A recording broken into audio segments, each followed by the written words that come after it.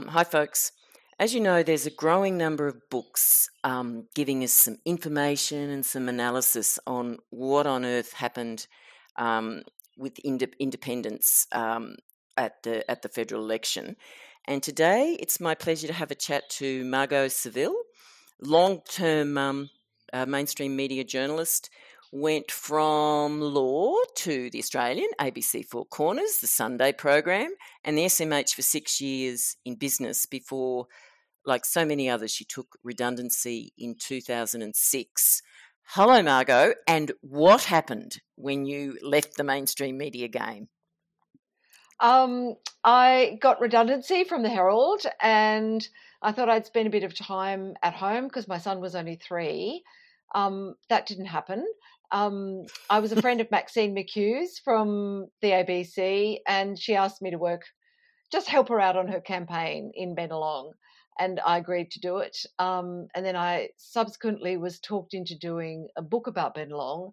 A combination of Pam Williams, very famous journalist Pam Williams from the AFR, and the publisher Louise Adler, who was then at Melbourne University Publishing. She wanted a book, so they talked me into writing a book instead. Okay, so Bennelong in 2007, obviously we thought it was a brave new world when Maxine beat Howard.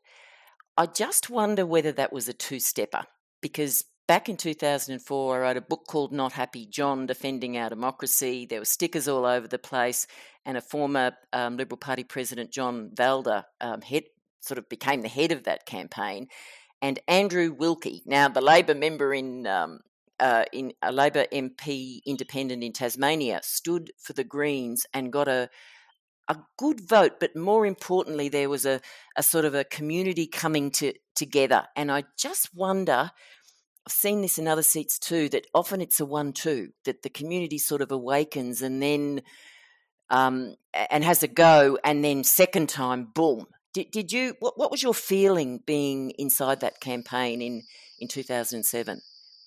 Oh, definitely. I mean, it's like Wentworth. I mean, Allegra Spender built, stood on the shoulders of Karen Phelps. So, yes, definitely. I mean, Andrew Wilkie did cut down the Liberal Party's margin in Bennelong, and, Maxine helped to get it over the line. So I guess it's like volleyball. Someone throws the ball up in the air and someone hits it over the net.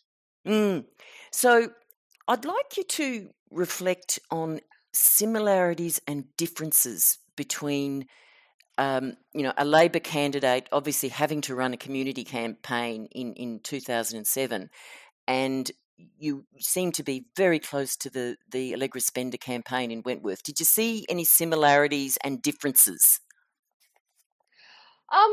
I heard someone during the campaign say the difference between these community campaigns and a political party is that, it was more of a dialogue than a monologue. And that really rang true to me as well. And that you literally did have, as you well know, because you've covered this very closely, the voices groups, they're going through Cathy McGowan's processes, her kitchen table conversations, and they're finding out what the community wants.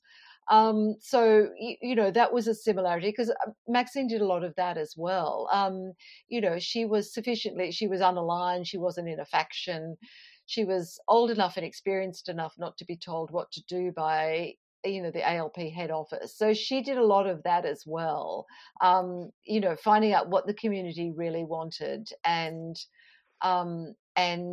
formulating policies about that. But at the same time, if you're a member of a political party, you still have to toe the party line to a certain extent. Was it more? I like your thing about dialogue rather than monologue, because the mainstream media parties, it's very top down. Here's your message, do as you're told.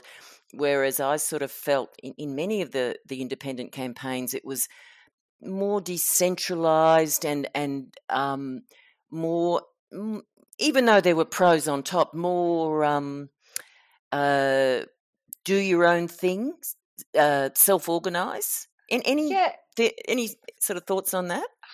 Well, I think that sort of spoke to the quality of the people involved. I mean, like you, I've spoken to hundreds and hundreds of those volunteers, and they seem to be so motivated and smart and um, just very engaged in what they were doing. But I mean, not necessarily university educated, but very knowledgeable about certain issues. And they were engaged. That was the most important thing. And they took that engagement and turned it into a movement. Um, I was really interested right at the start of your book. You said, right, I came to know that there's are big differences between the Sydney style and the Melbourne style. So you've got two separate chapters on that. What would you think of as the main differences in approach of the two cities? I think the candidates reflected their electorates, and I think the New South Wales electorates were a little bit more conservative economically. So I think more fiscally conservative, more interested in tax reform, those sorts of things. Whereas the Melbourne ones, I think, seem to be a little bit more progressive. And a little bit more. I mean, I've spoke to several polling experts, and they teased that out for me as well. The Melbourne ones were just a little bit more progressive generally. I also noticed a very big difference between how they selected their candidates. That Melbourne seemed to be more the Indi way, where you do the big listening tour through Voices, and then you set up a committee and have a candidate selection process and advertise, etc. Whereas Sydney seemed to be, well, yes, you've got your Voices for Wentworth, but they're very separate, and you have like the 1%ers sort of organise the candidate and organise the campaign. Did you see that as well? And if Yes. so, why do you think Sydney and Melbourne were so different? I think that, the campaigns often split into two. You had a Voices group, and then, they reached a real crux time sometime around, the end of last year, where they had to decide where they're going to go on and become and be a kind of awareness raising group about these issues and a lobby group, or were they actually going to turn feral and take out the current member, and that was hard, I think, particularly for a very female dominated group as well. Women Mm. aren't used to kind of stepping up and cutting someone's head off. So that often that then required a separate group to do that. And Sydney, yeah, Sydney definitely. You had the Wentworth Independents doing that. You had, Voices for North Sydney not wanting to go ahead and run a separate candidate, so there had to be a separate group there based on the Warringah group. But up in the Northern Beaches, as well, they separated out the two, and I think that was a really good idea because you had a very clear delineation between people who were very, very focused on the issues and lobbying the government about that, and people who were just really wanted action on getting rid of the candidate or getting rid of the elected member. You say in your book that the Wentworth players opened their diaries for you after the election, and to me that was the most fascinating element of the book because you got into such detail about you've got a group of women who set up Voices for Wentworth. They're completely separate from another group which says let's find a candidate, and then but there's a second group that wants to find a candidate, and you've got this lovely line where back in May, I think it was Lindell Droger, her group had dinner with Simon to woo him and convince him that this was the group to fund, not the other. Can you get into some detail about how that all came together and how did it come together? I guess I don't live in that electorate. I live in the inner west, but I've got lots and lots of friends who do live in that electorate, and so I was starting to hear more and more that there was a lot of very passionate people there who did want to change things dramatically. They wanted to get rid of Dave Sharma and get someone else in. And like a lot of people with a lot of resources and a lot of power, they were all kind of racing to be the winners. Everyone here wanted to be a winner. No one Mm. wants to be a loser. So various people were getting together and saying, we've got the money, we've got the resources, we've got, we have to find a candidate to get rid of Dave. But as I say in the book, it's very, very hard to find the right candidate. Always. Women in their 30s are starting a family. Women in their 40s are consolidating their career. Women in their 50s, as we know, are sick of putting up with crap, not interested in putting up with any more crap, really not that interested in going to Canberra and putting up with all that nonsense. Then women in their 60s, if they'd had a successful corporate career, want to go on boards. That's a really big thing. It's very lucrative. It's very powerful. It's a really great end to your working career. But if they had put their heads up as a candidate and not got in, that would have cruelled their chances completely. And so, you think, oh, it's fine. I'm going to go out there and find some fantastically well-qualified woman to do this. But it's actually a really, really hard gig. Plus for the money, a backbencher's salary is nothing for women in those electorates. That's a huge pay cut. They were all having problems finding candidates. And I kept hearing from people, X has been asked, Y has been asked, they've had a meeting, this person, has been asked. And for various reasons, they all knocked it back. I think, for a lot of them, they were obviously looking for a woman. They might have had partners who were working in an area where, a partisan political spouse could have affected their partner's career, that kind of thing. So it was, it was a hard job. And, these groups were kind of racing to find someone.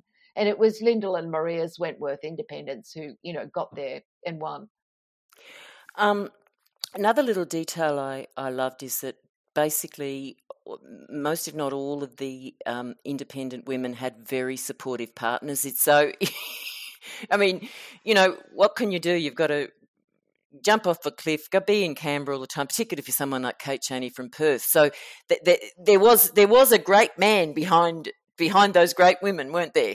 Look, they were, and 5 out of the 6 are married. Kylie's divorced, but she's got a very supportive partner.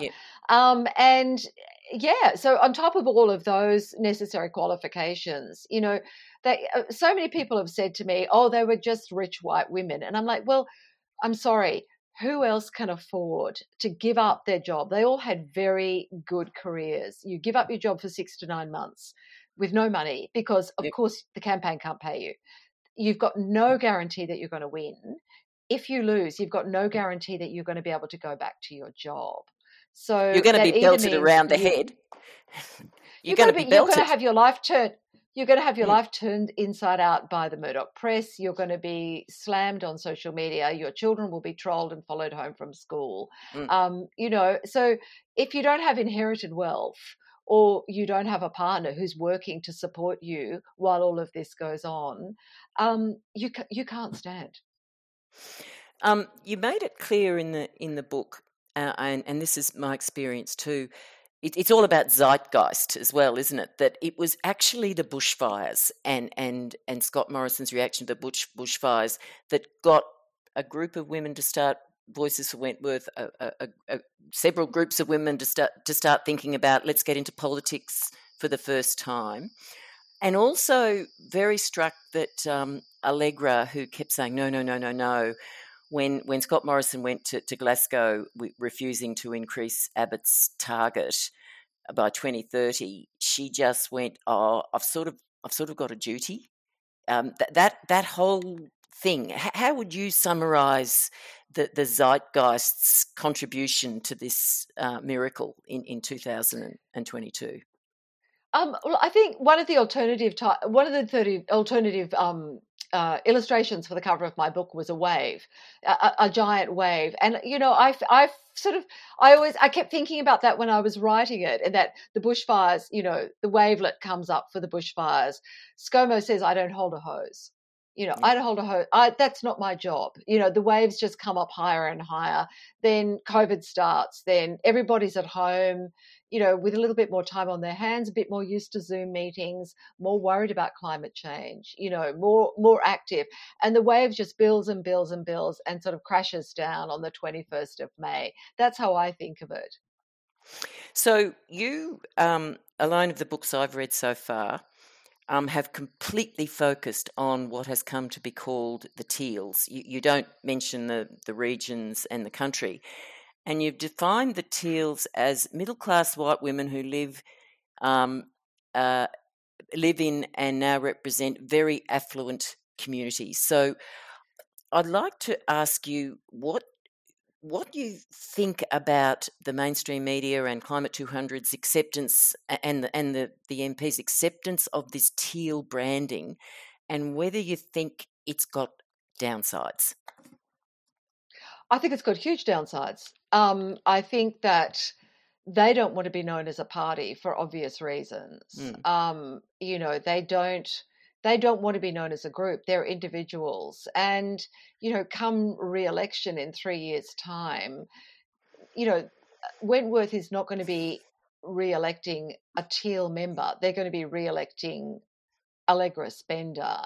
And I think they have to differentiate themselves as individuals. And, Monique Ryan said on Four Corners, we're all alpha females, where, there's going to be conflict. But I think, for the sake of their re-election chances, they have to be seen to be representing their electorate, not a teal party, which doesn't exist anyway. I guess my problem with it all is that once something is branded and we know who the six are. You say the six are the teals. Then I know Simon's argument is, I accept it. We'll go with teals because it will resonate with low information voters. But for me, low information voters in outer suburbs, in the regions and the bush might go, oh God, that's not us. So that that whole Climate 200 funding model sort of collapses for the regions and the outer suburbs. Have you given any thought to that, or is that just me carrying on? No. I mean, I thought about that a lot because I was reading your blog during the election, and you obviously covered the regional areas. And, I think Simon's involvement was obviously a two-edged sword there. I mean, you talked about, was it Cowper, he refused Simon's money, that kind of thing. No, it was Hume and Groom. That's right. And Nichols, yeah. That's right. And I think, obviously they would have liked to have had hundreds of thousands of dollars from Simon. Everybody would like more money. But as you say, there was a kind of a reputational issue there, and perhaps they fall over it. They fall over at the starting line, especially if you're in a Queensland Conservative regional seat like Groom. If Southern activists led by a billionaire's son, they'll just go elite, which is another thing that I was really interested in. That you talked to, was it you or Tim Dunlop that talked about that whole thing that won it for Howard and Co. of they're the elites, we're the normals, we're the battlers. Turned around because Morrison started insulting the elites, and saying you're just cafe latte, and so the elites went, well, you don't represent us anymore. Was that you? That was Tim. That's Tim, definitely Tim's. But when he came out, Morrison came out before the election saying, oh, well, climate change is not going to be solved in the cafes and inner city wine bars of the capital cities. And they went, well, it is actually, you dickhead, because you're not doing anything, So I don't think that worked. Yeah. All right. Now, you gave some... I'll just tell people that the book is really worth reading, particularly for the insider stuff on Wentworth. And on I loved your campaign summary. Your style seems to be, you don't tell anyone what to think, you don't analyse, you just put the facts down, and it's very journalistic, which I really liked. But at the end, you went through this what next, and you're showing to me anyway that the entire representation of the Liberal Party and has completely changed. I'll read this to you. Because the National Party and the Queensland LNP now hold 31 of the 58 seats, Queensland is the new centre of power.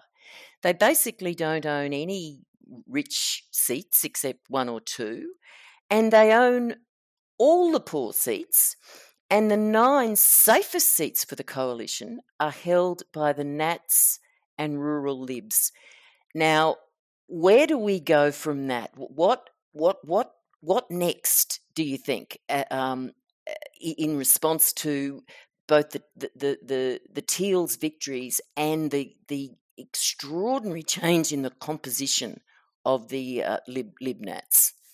Well, I interviewed quite a few politicians about that, and I think the most interesting was Senator Andrew Bragg, who's a Liberal and who is widely seen as one of the leaders of the moderate faction, and he said, they have to be a broad church. They can't, what are they going to do? Rebrand as a Conservative Party, and then they're going to get all the people in the inner city electorates, try and get them back in and call them the modern Liberals, and then form a different coalition, a different coalition between, I don't know, the wealthier inner city people and the outers. What are they going to do? They're having an existential crisis. As you say, that huge turnaround from representing the richest people in the country to now the 10 poorest seats are held by, the Liberal Conservative coalition. So, it's an absolute existential crisis. And, a lot of the political scientists said to me, we don't see a way out of this. How they, Andrew Bragg said to me, well, what are we going to do? We can formulate a whole series of policies, socially progressive policies that will appeal to regional Australia, because regional Australia voted yes in same-sex marriage. But he said the outer western suburb seats with the religious communities from overseas, basically, they voted no in the same-sex marriage survey. So he said our socially progressive policies are not going to win back the outer western suburb seats in Sydney. So, what do we do? How do we formulate that? So he came back, he's a politician, and said, it's a broad church. We have to have policies that encompass all of that. But, I don't understand how, well, Margot, you and I are both from Queensland originally. We are. We've both been to Peter Dutton's seat. We've both been to David Littleproud's seat. I grew up in Toowoomba. And, I don't know how you reconcile the voters of Wentworth with the voters of outer Brisbane. Yeah. Yeah, exactly. Another thing I really liked about the book is, to me, the big scoop was, I think it was Lyndell Droger and someone else was sitting around in Lucy Turnbull's kitchen and Malcolm's hovering. Malcolm's always tried to separate himself, but it's very clear that Lucy played a significant role in this. And also that John Hewson was right there in Melbourne and other places, arguing the case for independence. We know Ian McPhee, the former Liberal MP for Goldstein, endorsed Zoe. We know Fred Chaney did a number of enormous pieces about how the Liberal Party needed a shake-up. And Malcolm said to me, I did an interview with him, I think August last year before Simon came out, and he said that there was a lot of talk about maybe forming a new party. And I just wonder what your feeling is about that clash between, independence, representation, blah, blah, blah, and do we really need to formalise this in some way? Yeah, I did speak to Malcolm, obviously, and he said, he doesn't believe that this is the end of the Liberal Party for obvious reasons. But then, so many Liberal supporters and politicians said to me, I didn't leave the party left me. Yeah. So, and, even Allegra's father, who has now sadly died, he said that too. The Liberal Party had left him. So, yeah, it's a crisis. What's their future? I don't know. That's not my job, luckily. But, we've seen the review of the election come down as saying, not enough people voted for us. Well, it's brutal mathematics in the end, isn't it? And a You lot of know, people saying, which your book and all the books I've read said, the key was a visceral hatred for Scott Morrison. Morrison. Yeah, You think, yeah. well, maybe a different leader, but it's not Dutton. But No. Dutton has to be the leader because he actually represents what the party has become. So I don't know if you've had much thought about that. How do you think this Independence Day movement, however you look at it, what risks does it face? And because I'm thinking, well, obviously the parties are going to respond. People are going to copy the Climate 200 model, which is really the introduction of PACs, US style PACs into the system. Is it? It just seems to me that everything is so fluid, and there's a lot of egos trying to take control, and in a way, the Independence Day movement is fracturing into state-based power centres and really, I think, city versus country, just like the old style. Is there any way Mm. that can be broken, or is that just the way it is? I think, for them to succeed long term, they're just going to have to copy Cathy McGowan, and put their heads down and, stick to their knitting. Mm. Just don't let all the nonsense, the media coverage and about Climate 200 or whatever, just, stick within your electorate and listen to them and they'll succeed. But yeah, who knows what will happen? I mean, I thought Keren was there for the long haul as well, and I was wrong about that. And Didn't that quite was have enough really a bit. time. Didn't quite have Yes, enough time, yes, you know. yep, yep, She only had about 6 months. And yes, also, but also yes, at that stage, everyone thought Labor would win. Remember? And I think yes, enough. Like she kept 16%. Like she had a yes, beautiful. I mean, Legger only had to win 3 or 4%. So yes, she lost that 2 that was obviously very, very hard for Allegra to get. She spent yep. a lot of money, 2 million, but only Allegra could have got them. Do you agree? 100%. I mean, Lyndall said to me, she was the candidate from Central Casting. We always wanted her, and she never said no. She would only just say not yet. And the main issue was having a young family, which is always an issue for a female politician. And I do say in the book, this breed of most of them have got 3 kids. I think Zoe's got 2, but the rest of them have got 3 kids. That's unprecedented for female Yeah, politicians. yeah. Mm. And also, I feel what was helpful to Allegra was that she was so introverted, and that so it was clearly an effort for her to be natural in public, etc. And that was incredibly attractive because I don't know about you, but I went, come on, you get your confidence. And she just did. She just flowered.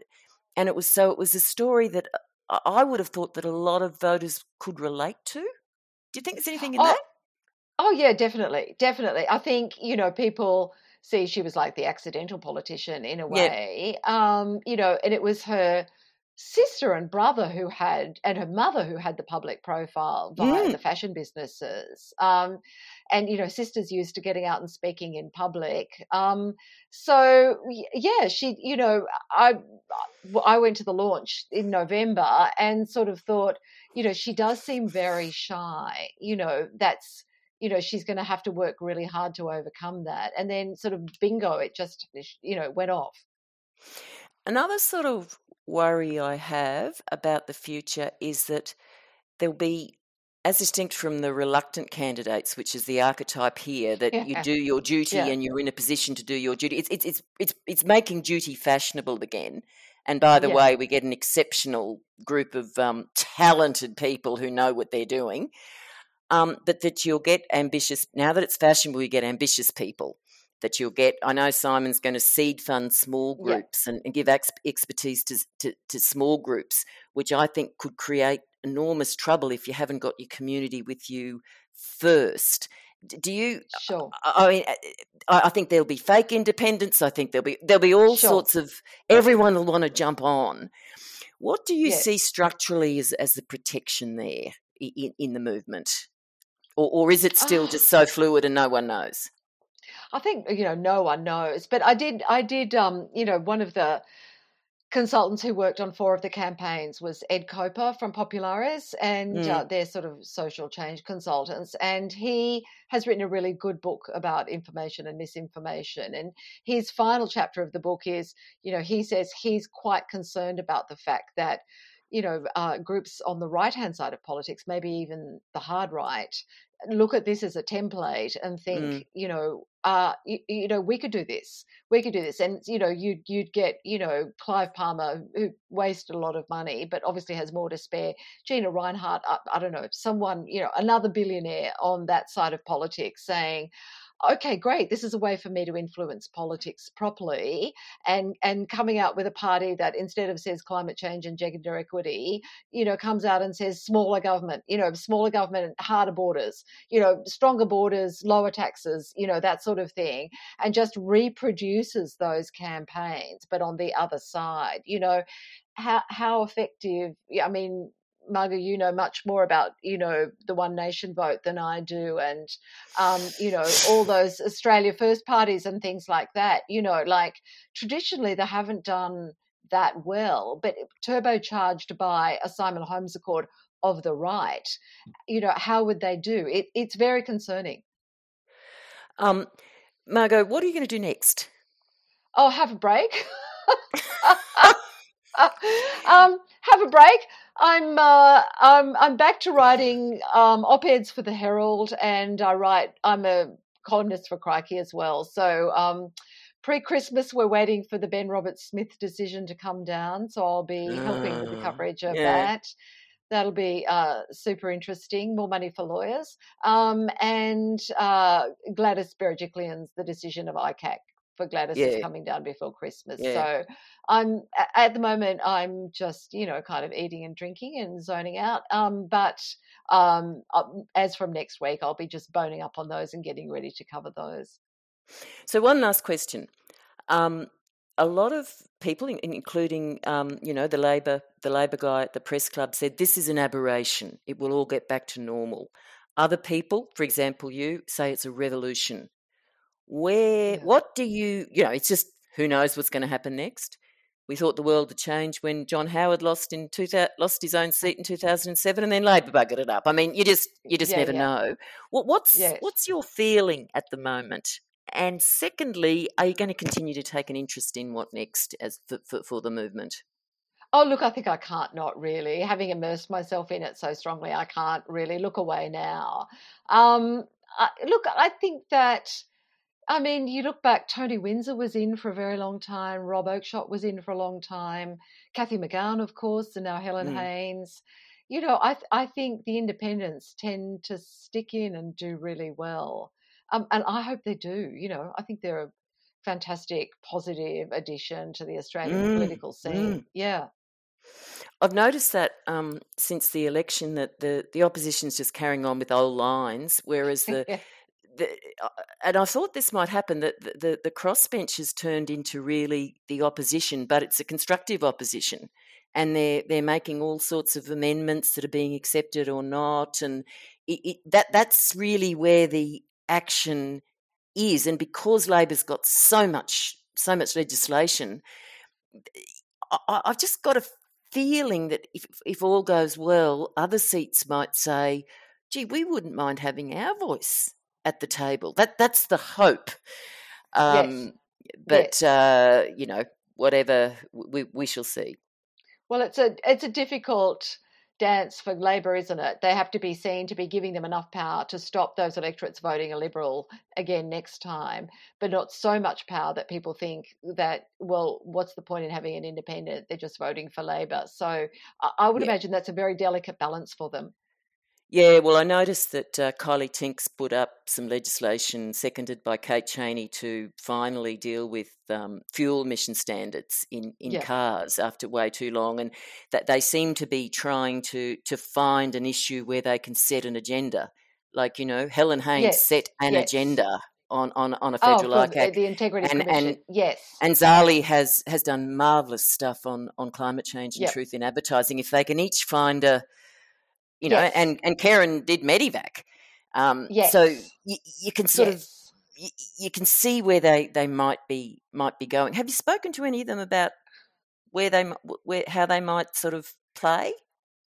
Not really. I guess I've been so busy finishing the book since the election. So, no, I haven't really. I thought I'd leave them alone. I think they're a bit sick of journalists.